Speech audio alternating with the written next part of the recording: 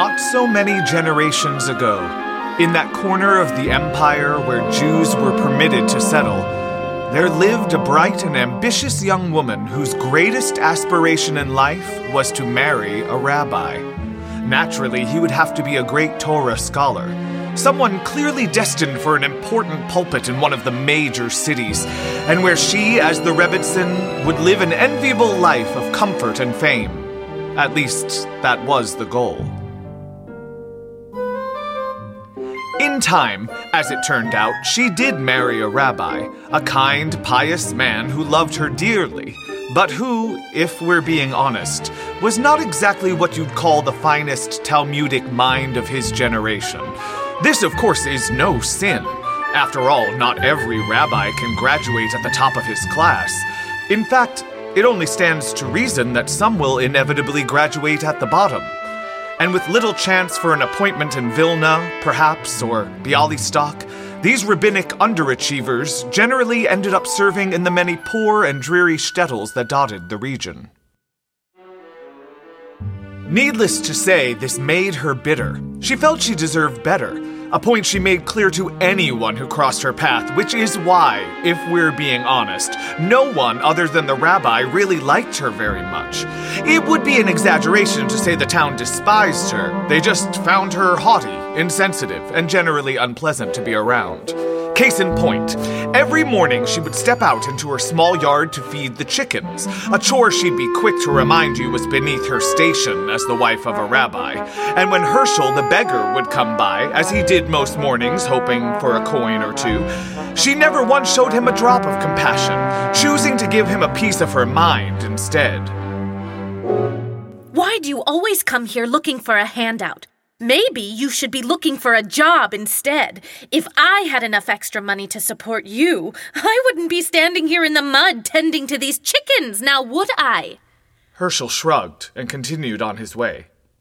The Rebbitzin turned back to her chickens. Stop with all the clucking already. You're giving me a headache. It's bad enough I have to be out here tending to you miserable creatures. The least you can do is show me a bit of respect. Of course, why should you be any different from everyone else in this pathetic little town?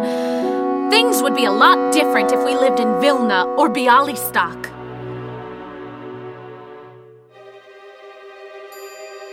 The Rebbitzin of Bialystok lives in a big brick house with chandeliers in the halls, paintings on the walls, and a front door trimmed in gold. So I've been told. The Rebbitzin of Bialystok lives like a royal queen, always tastefully attired, universally respected and admired. Famous for her wisdom, her humility, and her sunny smile. Of course, it isn't all that hard to smile and act bright and sunny when you happen to be sitting on a pretty pile of money. But of course she deserves it, we all agree, for the many acts of kindness and charity she performs every day, round the clock. One simply cannot praise her enough, the one and only Rebbitzin of Bialystok.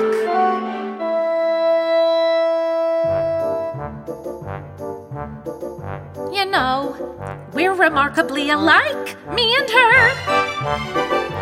Delicate face, classical form, both of us highly intelligent and perceptive and warm, with a boundless love for every soul under the sun. And of course we both married rabbis. Okay, she married a smart one, but otherwise it's almost like we're related by blood. So why is she the one wearing diamonds and I I'm standing here feeding chickens in the mud. Get out of my way, you disgusting creatures! That does it. I simply refuse to live like this. We'll just have to go to the synagogue and insist on a raise. And of course, they'll have to approve it. I mean, we're living like paupers. It's scandalous. But trust me, you're going to see big changes around here once we get our hands on that extra money. I'll replace my tattered wardrobe that I've been wearing for years. I'll buy a brand new house, something grand with chandeliers.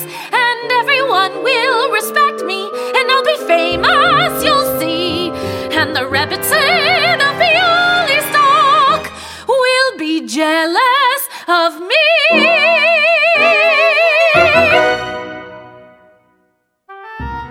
And so it was settled. That evening at dinner, she would convince her husband to ask for the much-needed raise. She knew he'd be reluctant, so she spent a good portion of the day rehearsing her presentation. When dinner time arrived, she ladled out a bowl of soup and called him to the table. Your soup is getting cold. There was no answer. Most likely, he was lost in some thorny Talmudic passage and didn't hear her. Mendel, get your head out of the book and come to the table. Coming, dearest. Something smells delicious. You are truly an amazing cook. Stop it! Stop it! Save your praises for the Lord. It's just the same old cabbage soup that we've been eating for weeks. It's all we can afford. Well, it suits me fine. And tuck your shirt in when you come to the table. Do I have to remind you every night? I'm sorry, Rivkala, I forgot. And how can you be so content? It isn't right. It isn't fair. It shouldn't suit you fine. Don't you ever wish we could afford a cut of beef, or a piece of fish, or a decent glass of wine? The rabbi didn't respond. Clearly, he had something else on his mind. And stop slurping your soup! Sorry, dearest. Rivkala, I need to speak with you about something very important. Well, isn't that a coincidence? Because I also need to speak to you. I'll go first. Look, we can no longer live on the meager salary the synagogue pays you. You've been this town's rabbi for over 10 years, and not once have they increased your pay. You simply must confront them and demand a substantial raise. I see. Good. Then it's settled. Tomorrow morning you'll go and put them on notice. Rivkala, dear, I'm not sure I can do that. Why not? Of course you can. Don't you see we have no choice? What I mean is, I don't think I should. Don't be silly. You're more than deserving of a raise. I'm not so sure about that. Mendel, what are you talking about? I told you I had something important to tell you. All right, what is it that's so important? Well, something happened this morning. I'm not sure I entirely understand it. I mean, I know what happened, but why? Well, that's another question entirely, and it was very peculiar. Mendel, you're rambling. Yes, dearest, you're right. I'm sorry. It's just... What? I can't bear to say it. What? Out with it already. I no longer believe in God!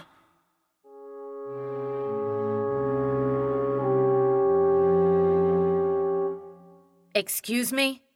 I don't believe in God. That's ridiculous. You're a rabbi. I know. So of course you believe in God. Well, I did, but now I don't. I was looking out the window at your chickens who were wandering around the yard clucking.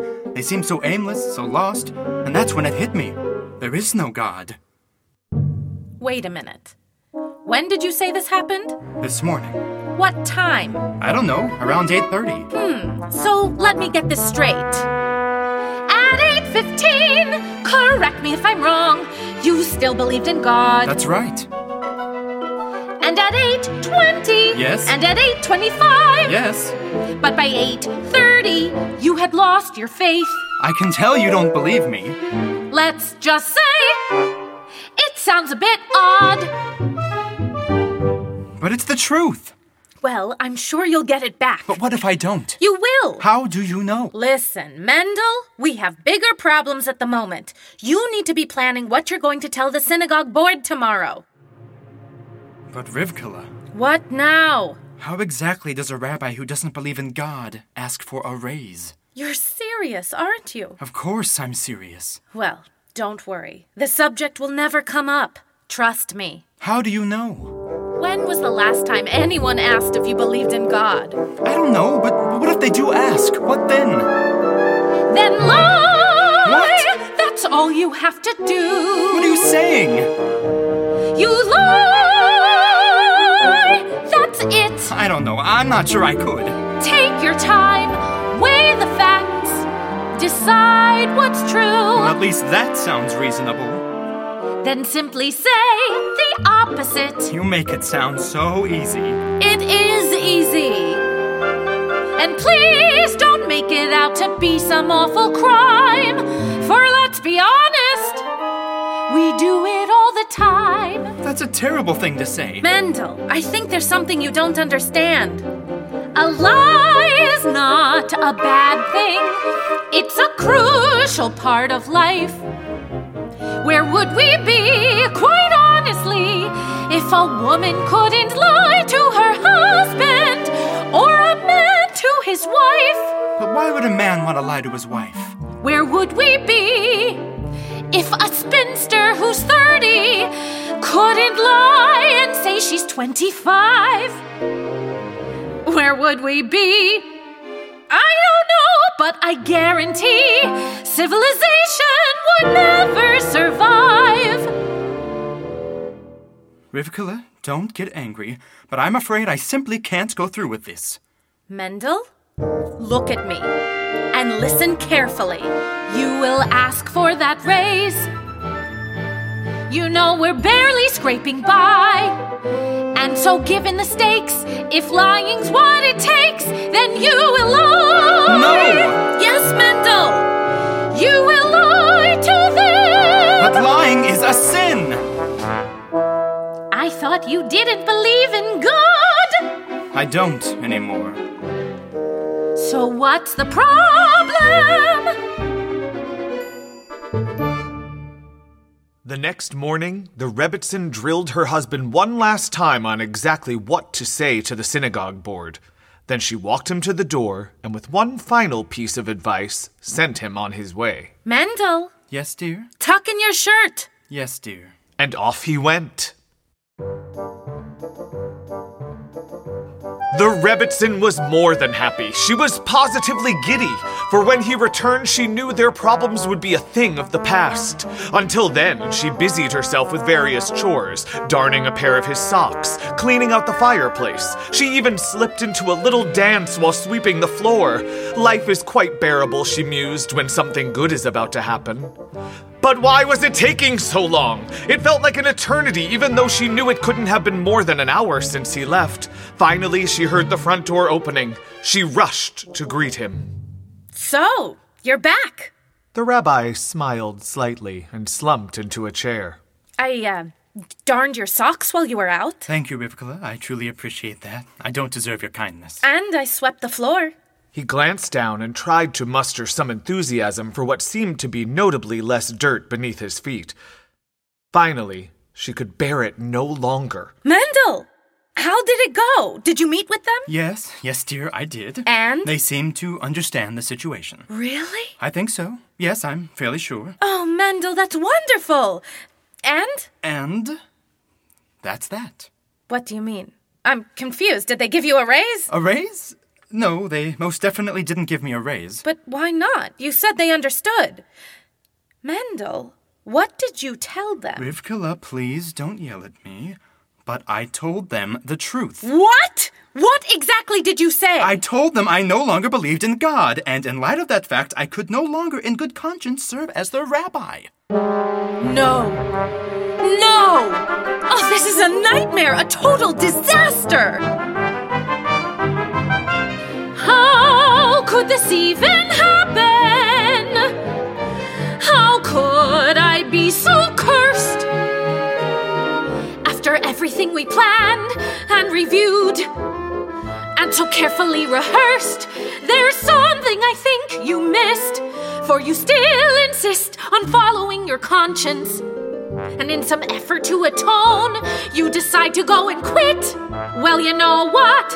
I've had it. From this point on, you're on your own. Rivkala, don't talk like that. You're scaring me. How can you be so selfish? Selfish? Now, wait. Don't even bother to disagree.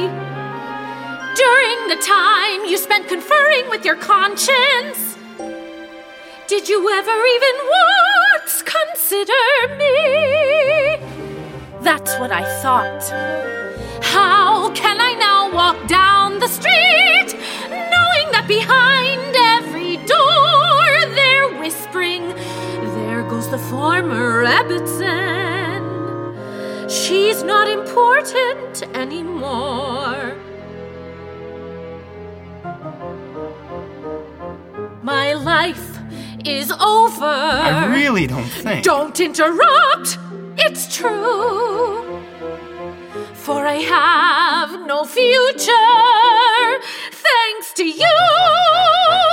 You disappoint me, I'm sorry to say. And now I need to step away. Rivkala? Rivkala?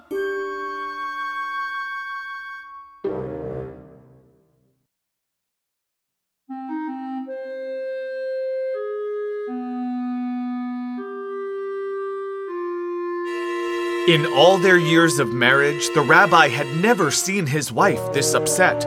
Previously, she'd scold him, he'd apologize, and life would return to normal. But this time was different. This time, she swore that other than cooking his meals, she wanted nothing more to do with him.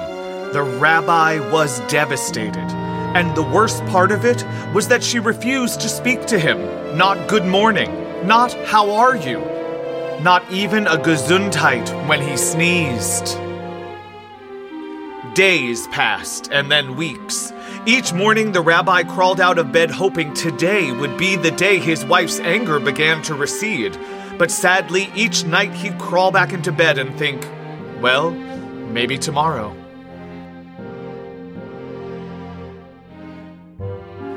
And yet, as hopeless as this all sounds, the rabbi did begin to notice a peculiar change in his wife's demeanor.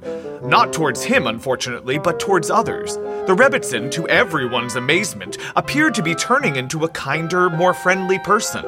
At first, it was nothing more than a smile at the peasant woman selling potatoes in the market or a nod of thanks to the milkman. But soon, she was visiting sick neighbors to see how they were coping. And then, just this morning, while feeding the chickens, she spotted Herschel the beggar coming down the street. Reb Herschel! Reb Herschel! Come here! How are you feeling?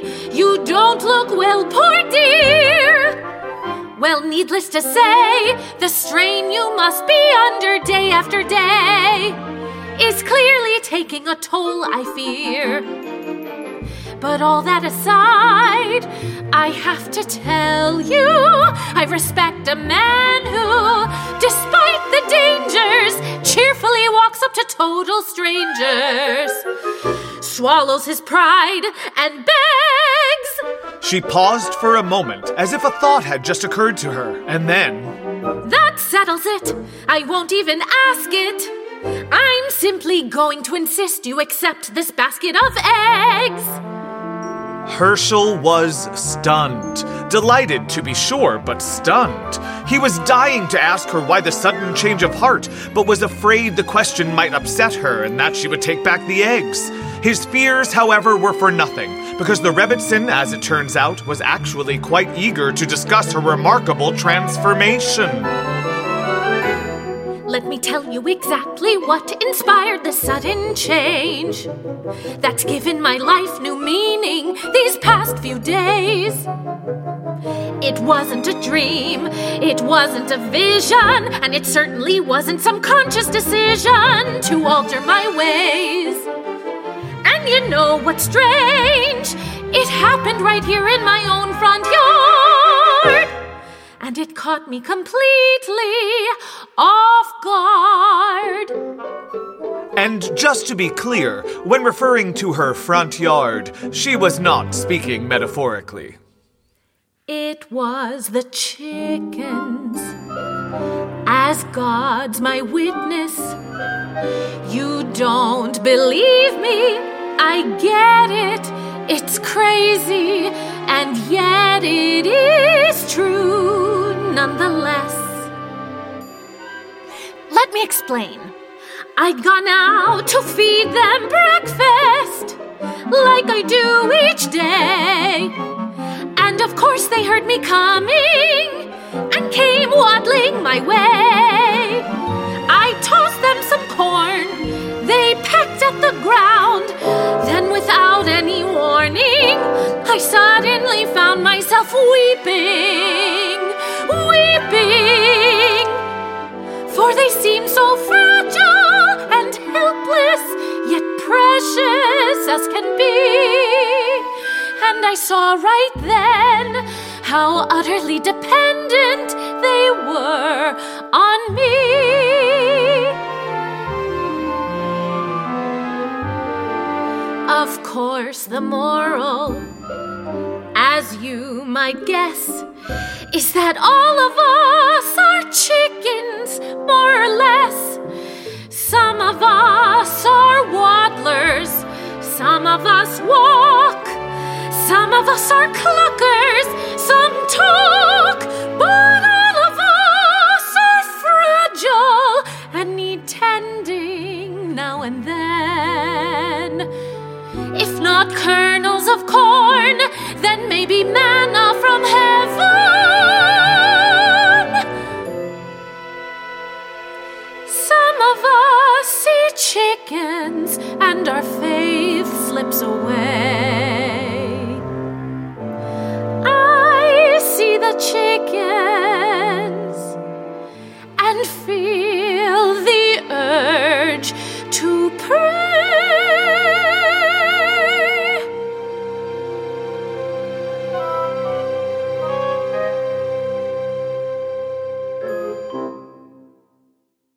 That evening at dinner, the rabbi and his wife sat silently across from each other as the rabbi finished his meal.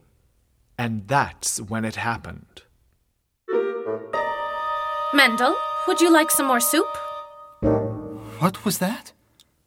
Rivka, did you say something? Are you speaking to me? Well, of course I'm speaking to you. How else would I ever get an answer to my question? The rabbi was overjoyed. This was the moment he had longed for. Actually, before you answer, there are a few issues we need to address.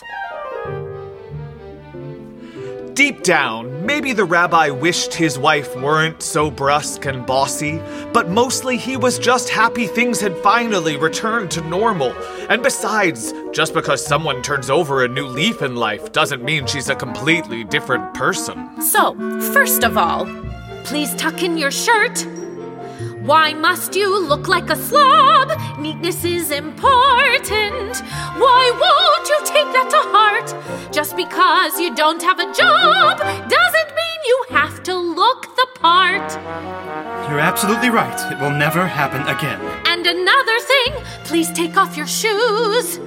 When you come in the house, you're tracking mud and dirt everywhere. And there are too many things I have to do to constantly be cleaning up after you. I understand completely. And speaking of jobs, I spoke to Moish the milkman yesterday.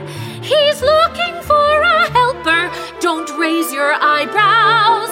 He needs someone right away to help him with the cows. I told him you love cows. You told him what? He said, and I quote, "That's fantastic." So when you go see him about the job, try to look enthusiastic. In the past, he probably would have argued with her, but not this time. He was too happy, and the last thing he wanted was to break the spell by starting a fight. And another thing. The rabbi braced himself for her next barrage, but to his surprise, she suddenly grew more subdued and pensive, even a bit nervous. There might have been moments in the past when, unbeknownst to me, I may have come across as cold or insensitive or chided you too harshly. And if that's so, wanted you to know. Oh, never mind. What? What is it you're trying to say? I suppose there were moments now and then when I'd get upset and, like a fool, insist on saying something cruel that I'd soon regret, for it made you wince and caused you pain, and ever since I knew someday I'd have to explain myself.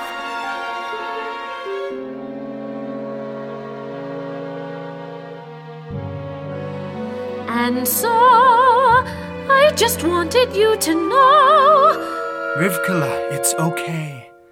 You don't have to explain. No, it's important. I know I wasn't the greatest Rebbitzin. I wasn't the perfect wife. I could have been less demanding and a lot more understanding, I'll admit. And so I just wanted you to know I'm sorry. I'm truly sorry. There. I said it.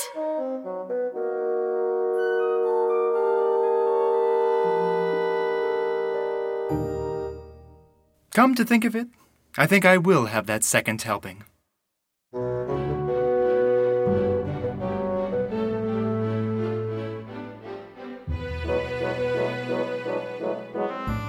From that day on, everyone, it seemed, had something to say about this curious tale of the rabbi and his wife. Some said it was proof of heaven's direct intervention into human affairs, since clearly the Holy One, blessed be he, intentionally caused the rabbi to lose his faith, knowing that that would ultimately lead to the Rebbitzins' redemption. Of course, others insisted that the rabbi's loss of faith occurred under his own free will, since the Almighty would never rob someone of his faith, even for a worthy purpose. And still others, somewhat less theologically inclined, sided with the Rebbitzin, claiming it was all on account of the chickens. In any case, life remained a struggle for the two of them, but he reluctantly learned to milk cows, she sold eggs from time to time, and somehow they managed to scrape by. The rabbi never did rediscover his faith, though occasionally he wondered if on some cosmic level, maybe his wife's newfound fervor somehow compensated for his lapse. Who knows? All that's certain is that life for them really had pretty much returned to normal. Oh, and Mendel, another thing. Yes, dear? Stop slurping your soul